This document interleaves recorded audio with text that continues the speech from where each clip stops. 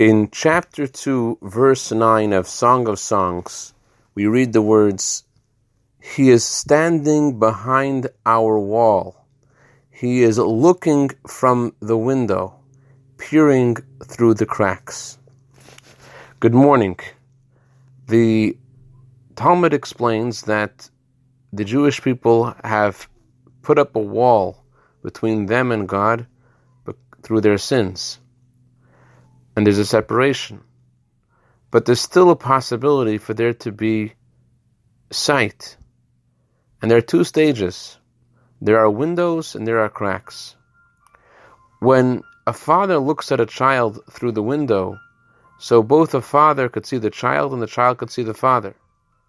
But Rabbi Yisrael Salanter explained that when the father is looking through a crack in the wall, so although the father sees his son and he's paying attention to him and he cares for him, but the son doesn't know that the father is looking out for him. The son feels like he is alone, that he's lonely and no one's taking care of him.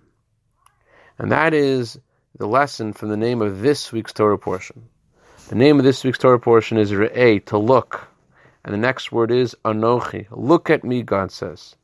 Your perception of godliness shouldn't be just like something you hear about and understand. It should be vivid. You should be able to look at the divine providence in your life and see my hand taking care of you.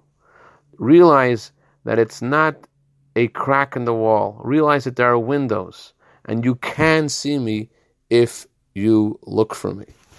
Have a wonderful day of clear perception.